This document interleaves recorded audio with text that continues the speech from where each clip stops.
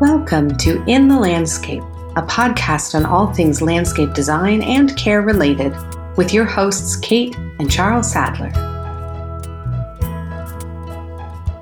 Thanks for joining us for this week's episode of In the Landscape. We're so glad you tuned in to listen to us here on wherever you like to listen to podcasts. I am your host, Kate Sadler, and with me in our home studio is my co-host, Charles Sadler. Good to be here. Charles. Our sound editors do an amazing job, especially with our little home setup, as we're still kind of hanging out at home pretty much all the time, just for a while longer yet. And this week we have Hurricane Hannah sweeping just tendrils over this part of Texas. You know, our thoughts are with anybody who was directly in its path, but there's still a little bit of wild weather out there. So I don't know if a thunderclap will make it through, but in case you're wondering, that's what's happening. And the rain doesn't always reach, like as we're developing our practice in Texas, we'll travel. Sometimes we go to other cities, but other times it's like within an hour or so of our home. And so some of those regions, when you get into the upland area toward Austin, the rain, it gets rained on here, but it's dry there. Yeah. And I'll even mention, like, the people say, oh, we really need the rain. And I'll say, really, you didn't have any rain? They said, we just a touch of rain. We're here. It's the downpour. Yeah. I mean, having grown up in the Bay Area, I understand microclimates. So you can have that weather acting in interesting ways in certain places, and then, or temperatures, or, fog. And so getting to know your local landscape really well is a nice experience. I should say our landscape, because we've been here intensively the last several months, and it's been an opportunity to really get to know our region. So, and I think I mentioned that before in a previous episode, but we're still here. So today's episode is all about renovation, restoration, dare I say rejuvenation. Take a nice deep breath in and out, because we're going to be all about the restorative. Now, we've talked about the restorative power of nature in a previous episode. We've even touched on the different kinds of restoration. So you have the standards that we talked about in one episode set by the Department of the Interior National Park Service, because they're actually dealing with historic landscapes. So there are these different levels of intervention that you can plot. But what we're finding in our own practice is this recurring theme of, it's wonderful to get a commission for a brand new project. So, someone's breaking ground on a new home, so you're sort of designing from scratch. But in essence, so many of our projects are based in this primary evaluation of what's already there, and then deciding, does it need to be remediated? Is there something that went horribly amiss, and it needs, like, honest to goodness, like, roots up restoration ecologically, for example? Or is it a design that didn't quite get the program right? And I'm one of those people who will live in a house for a while after having moved in, and then, months later say, wait a minute, this piece of furniture needs to be over here instead. And then you do it and you're like, why didn't I see that? Like when I first moved in. But until you live in it and bump the same piece of furniture over and over again, you don't quite know. Yeah, we did that in our townhouse in Hastings. Yes. There was that one sort of middle room between the bedrooms. Mm-hmm. And we bought a couch, and then it was the whole house was quite small. It was like was it the early 1800s? Yes. It was old. Mm-hmm. And there used to be a bakery. So in the basement, there was an old hearth, I remember. Yeah, that was really cool. And there was a storefront. So it was a long, thin property, residence. And it was changing the orientation of the couch, I think, remember? And then we added another chair. Mm-hmm. And that it made it more cozy. I know, it opens it up somehow in a way that you... But again, the idea being that it's strangely, really talented designers, such as yourself in the landscape or an interior designer, like that is what you pay them for, is to get it right at the start. Mm-hmm. Somehow, I shouldn't say somehow, because it requires a lot of training and practice and intuition and talent. Like, it's not magic, but but they have the ability to assess the program up front and then figure out how things should be placed and what the measurements are that are appropriate for traffic patterns, for example. But if it's just you're a layperson just sort of moving your furniture in your house and you've ever had that experience, the same can happen in the garden. And I think it's fair to say that we've been to properties where, the builders had put in some sort of landscape attempt. Right. There's, some are better than others, but they're sort of planting on top of conditions that have been degraded through the process of building in the first place. Soil is really underlying. No pun intended. Underlying everything. It is. Literally and philosophically. Right. And that one fellow tree lover, arbor expert, Duncan Slater, that's in the UK, he did a post recently about soil. So any type of evaluation, remediation, always includes soil. And so that's not my primary focus, but I know it's vital. And so we do soil tests. There's fellow colleagues that are soil scientists or in the arboriculture field, soil experts. There's Jim Urban, who's a landscape architect and an arborist. He's very skilled with soil. And it's called a Dutch auger, where it's a soil probe, but it has a big profile. And so you can do a deep soil profile. So like a corkscrew, you go down and you see what's happening with the soil. If you can't go down, then it's really compacted. And there's other tests you can do. So there's ways you can, like a doctor would, asking lots of questions, doing some basic tests. Well, and understanding, because we do a lot of, I don't know if you call it advocacy. It's sort of like this underlying philosophy of our practice is related to that concept that plants are living organisms. They're not just pieces of furniture that you kind of set in a landscape and they're static.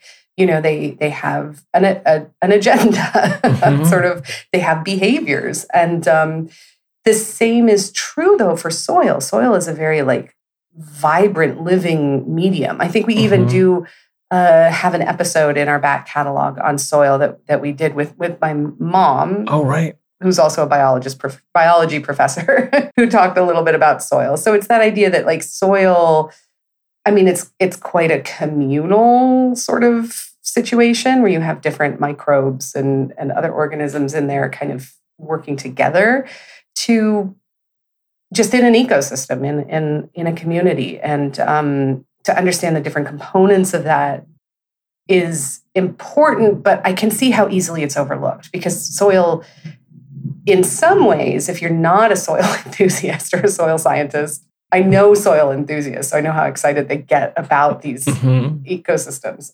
So if you're not, there's this perception that it's just dirt. Well, it's just dirt or rocks or clay. There's not it's not shot through with living, reproducing, decomposing, all these active organic which can be beneficial to plants. The symbiotic relationship, the different types of fungi, mycorrhiza, there's organisms. If you dig up, particularly, it's very easy. It could be under a conifer, a pine tree. Often there's lots of litter from the needles. You pull that away. You go down a little bit into the soil, and there's these white webs, which is the mycorrhiza. And so, mushrooms. This is beyond my expertise, but mushrooms are in that same realm. And so, a mushroom is a fruiting body that is connected to this web. Yeah. And the mycorrhiza, as I understand it, it gets beneficial ingredients from the tree, and then it in turn helps the tree take up more beneficial nutrients. And it's this mutually beneficial relationship. And when you have a site that's been degraded, the soil, you might say it's dead. There's not that occurring. Right. So we're always, stay tuned for the end of the episode because we give all of our contact details, but we always welcome, if we have any environmental scientists listening to us, my mother does listen, so she may be the one to chime in for the future. If you ever have comments or corrections, we welcome them because we're always speaking sort of a little bit off the cuff, and yet we find the field fascinating, and we kind of want to share our enthusiasm for it and educate as best we can with the participation of the listening community. wherever you think it might be helpful. So that's soil. So, there can have been ecological interference that may have damaged the soil. There may just in the process of building, but we've talked a lot about construction projects after the fact. So yes, it's this built structure, but then you get, I don't know, something else put in and soil gets compacted. And that's often a really good place to start if we're talking about just pure renovation or rejuvenation. I mean, we've got a few terms floating around here. So what would you suggest is the distinction? So when a client needs renovation, which we often ascribe also to pruning, versus true restoration. Yeah, that's a good place to start and to differentiate between the two. So an example, maybe giving examples would be a good way to explain it. So restoration, maybe it's the right plant or the right material in the right place, but it's somehow been degraded. It's by our horticultural and design expertise, we determine it's worth putting the effort into it. So it's worth that it's reasonable through certain processes or steps to restore this hornbeam hedge. Maybe it's been over mulched, or maybe there's been erosion. And so it might take a while, but you need to add compost because it's been eroded, it's on a slope, and it needs to be thinned out. It's only been pruned with a hedge trimmer, and it's a beautiful seasonal element. It's the structure in the garden. So it's sort of a discernment process. Is it worth the effort? Then we present that to the client. Here's the number of hours, the labor, the materials, the time. We might say this is going to be like a 2-year process. And with our experience, this will be the outcome. It's going to improve it. So that would be restoration. And there's almost never a wrong time to evaluate whether restoration is appropriate, because we have been in situations where the planting and maybe the maintenance practices that were applied to a landscape, like even at the point of planting, something was not quite right. Mm. Maybe there was twine left and it's girdling the roots, or we've seen plastic cups that were left behind. I mean, I'm not saying detritus within a hedge is going to necessarily kill it, but maybe it was put in and the irrigation was never adjusted. I mean, things, I hate to say they go downhill quickly, but it can be frustrating to have invested in a design and the installation up front. You expect it to do well. And when it isn't, we experience the frustration when people call us to have us take a look and say what's going on.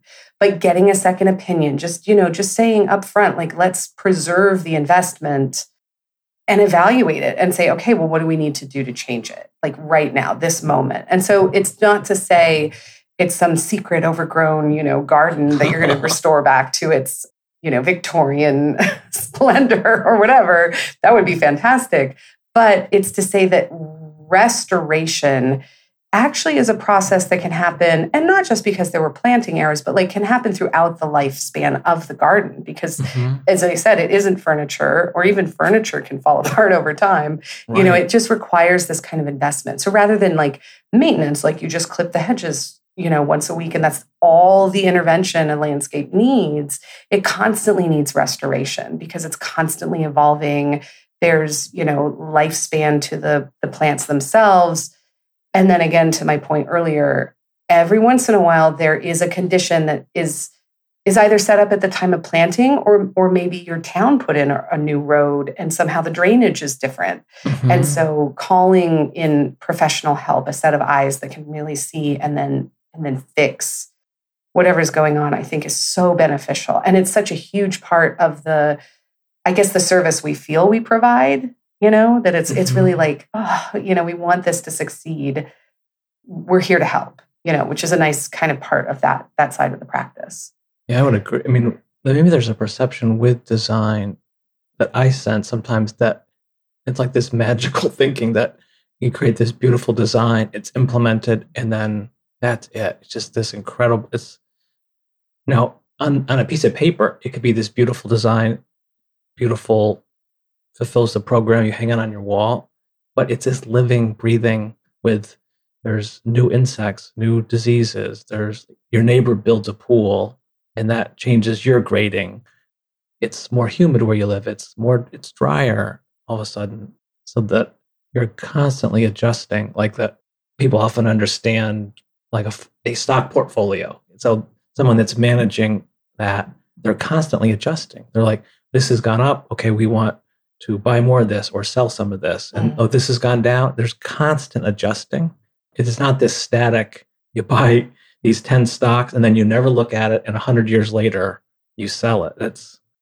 People that do that for a living, they're looking at it weekly, monthly, yearly. You're looking at it very regularly and making adjustments. And I think that's what we do well is, and so if no one has been looking at it and making adjustments and we come into it, it could have been a garden that was planted 2 years before that could have horrible problems because maybe there were planting errors. It was planted too deep, too much mulch are common, the soil's poor, might not have been the right plant. And again, it can just be a matter of you think it's going to go one way because believe me, we've, every once in a while a plant will die. It was the right plant for the right place. Something happened or the irrigation was left on longer than we had recommended or whatever. And then you're coming back and saying like, okay, well that didn't work. Let's try again. It still is a medium, kind of like moving the furniture around.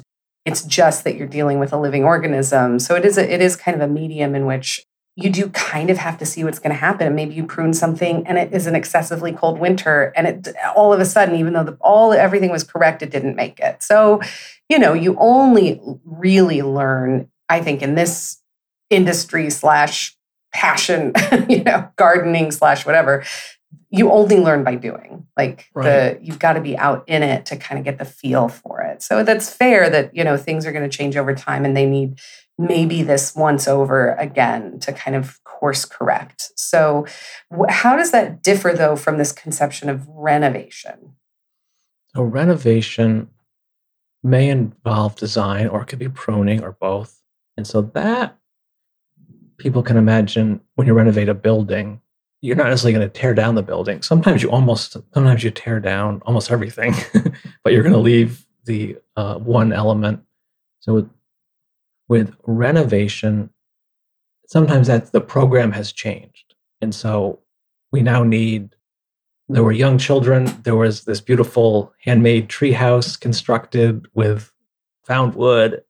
Those children are now grown up and we don't need a treehouse in the backyard, but we want a seating wall and a fire pit. And so it's still the same backyard. The trees the trees are great. The lawn, they still want lawn. So the renovations often, the program has changed. With the restoration, you're somewhat bringing it back to a state it may have been in. The renovation, you're really changing. You see it with homes regularly where, particularly in older parts of the U.S., the old program, there were small rooms, small closets. So now people take down walls, you open it up.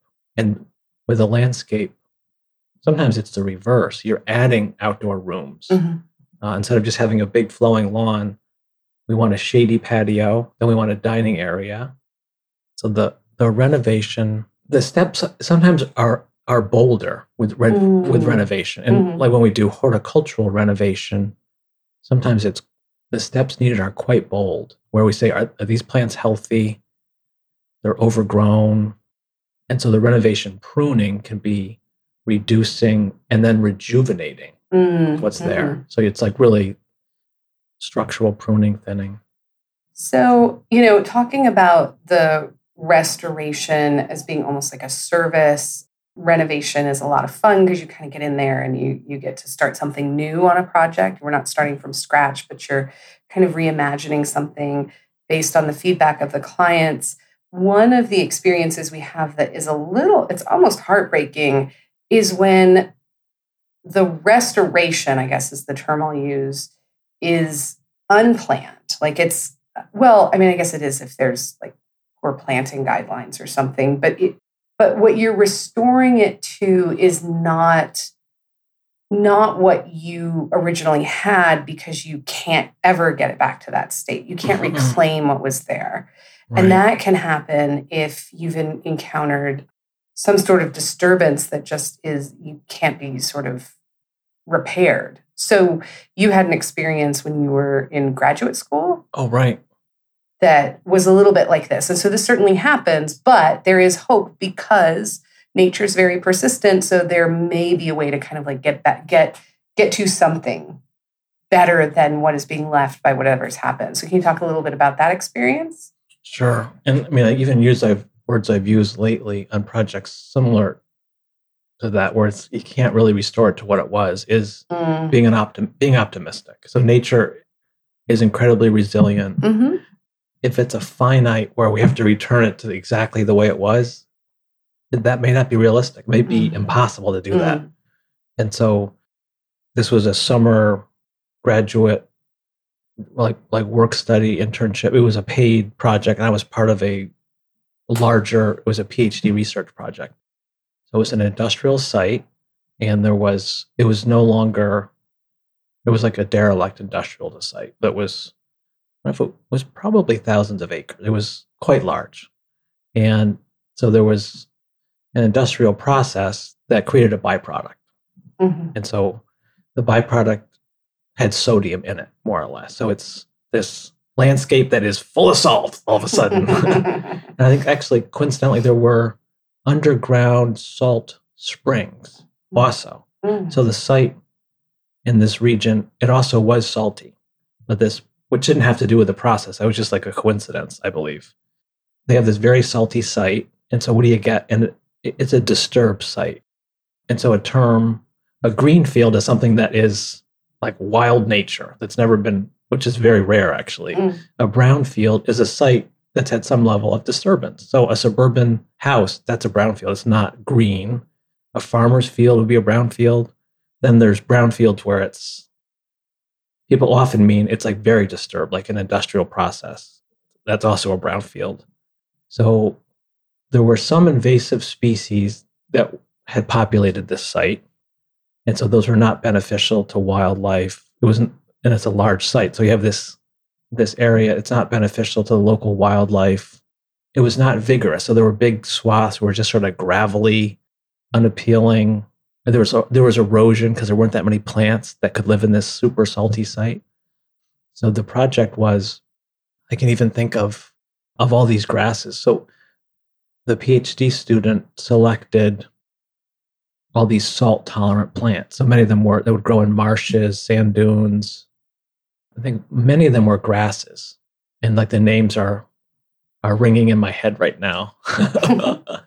And so we created tests. So it was a planting research project. And we had a template that was it 6 feet by 6 feet, I'm going to guess. And we laid that on the ground. And then with the tool, we made planting holes. And we had these grasses that were plugs, so it was something you could hold in your hand, and we planted that, and there was watering of them, and then it was monitoring which of these salt tolerant grasses, and there may have been woody plants too. There may have been trees and shrubs, but I can't recall. So isn't that one bayberry?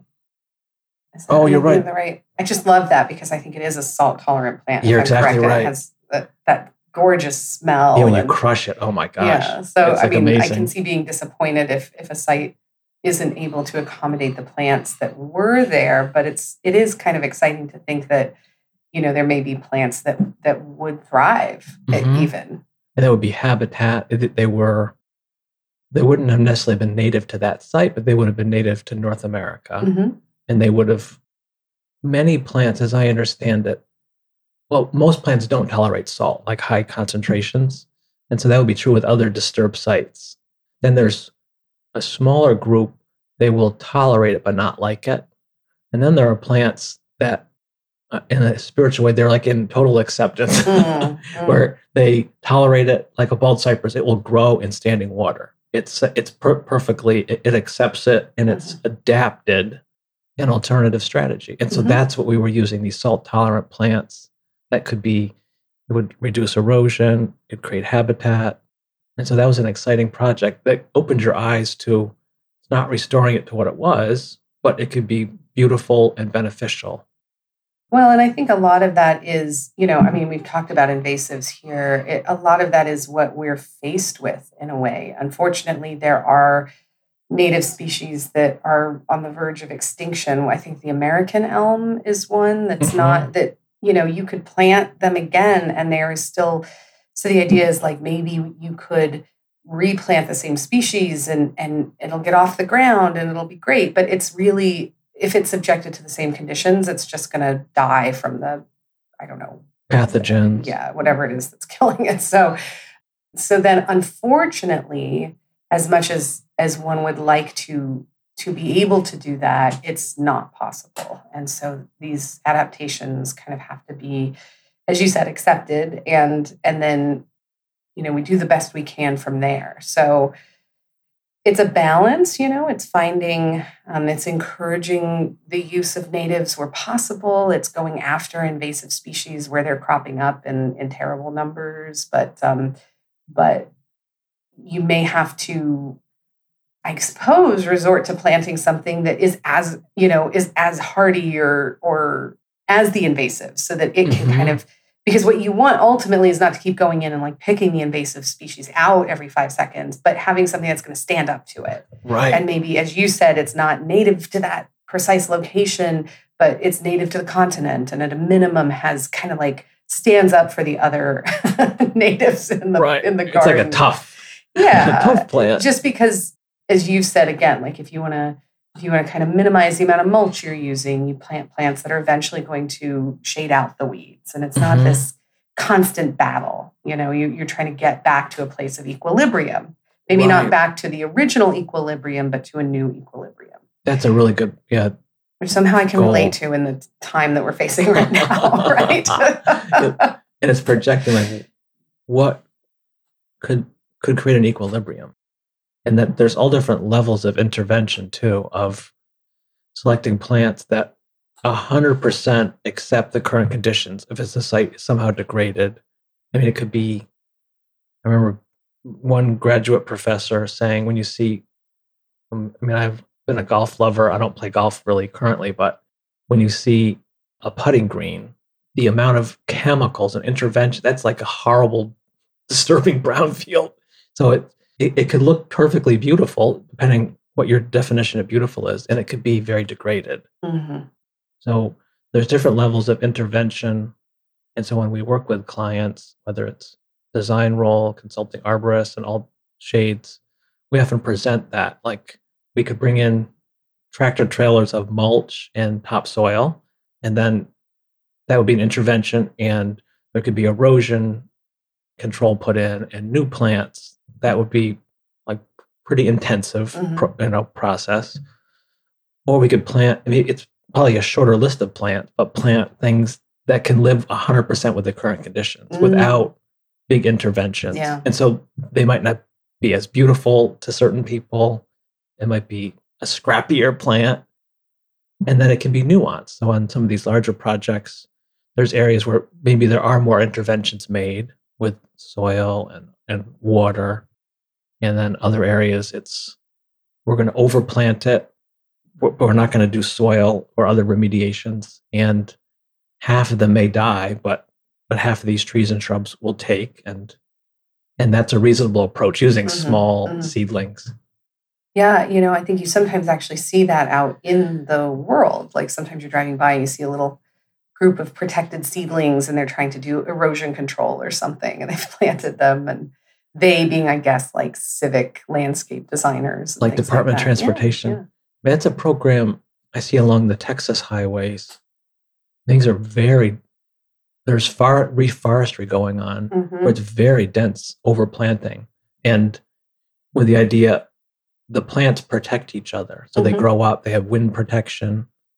And there's a prevailing wind in like southern Texas. So there's parks we like frequenting, and there'll be reasonably good sized trees. So it's 15, 18 feet tall. That's a new planting.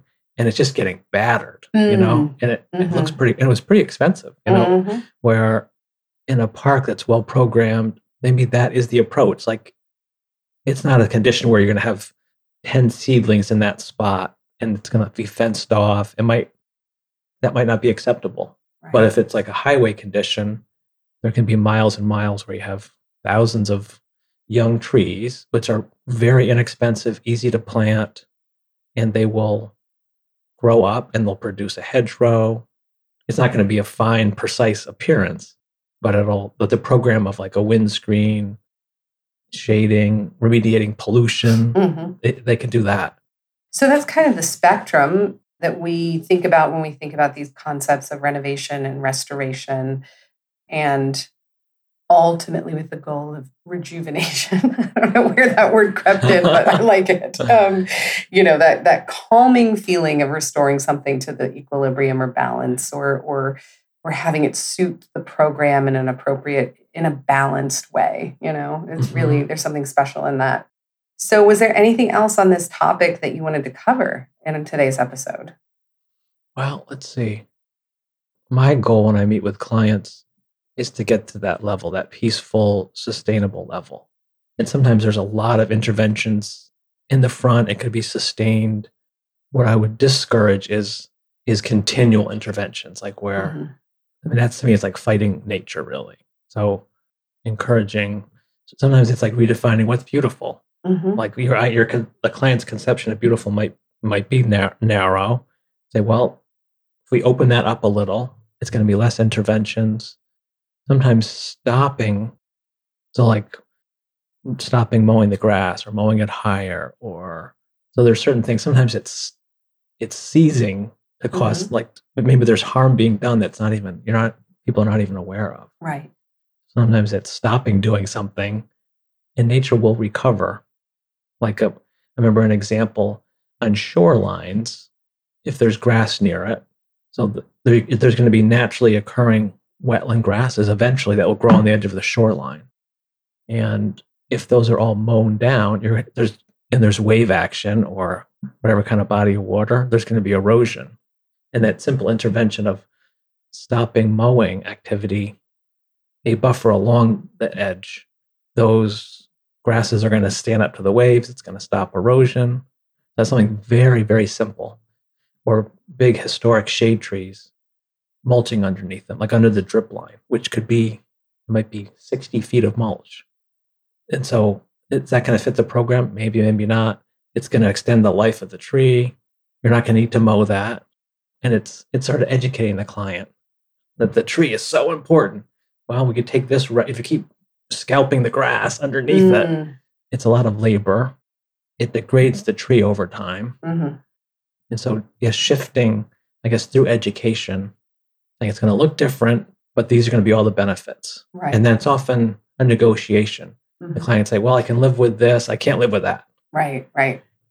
And that's up to the client, of course, ultimately. And sometimes people have to sort of sit with what we suggest sometimes is it's like a radical restructuring of what they're used to. And so sometimes it takes months or years for them to say, oh, I think I am ready to do that. I want the benefits.